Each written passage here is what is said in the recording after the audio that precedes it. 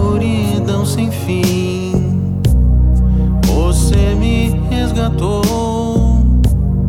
luz em seus olhos vi, qual chama em pleno amor.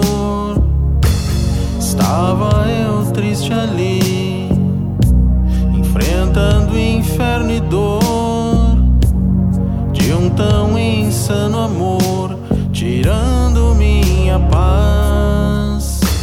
Aos poucos você foi chegando aqui do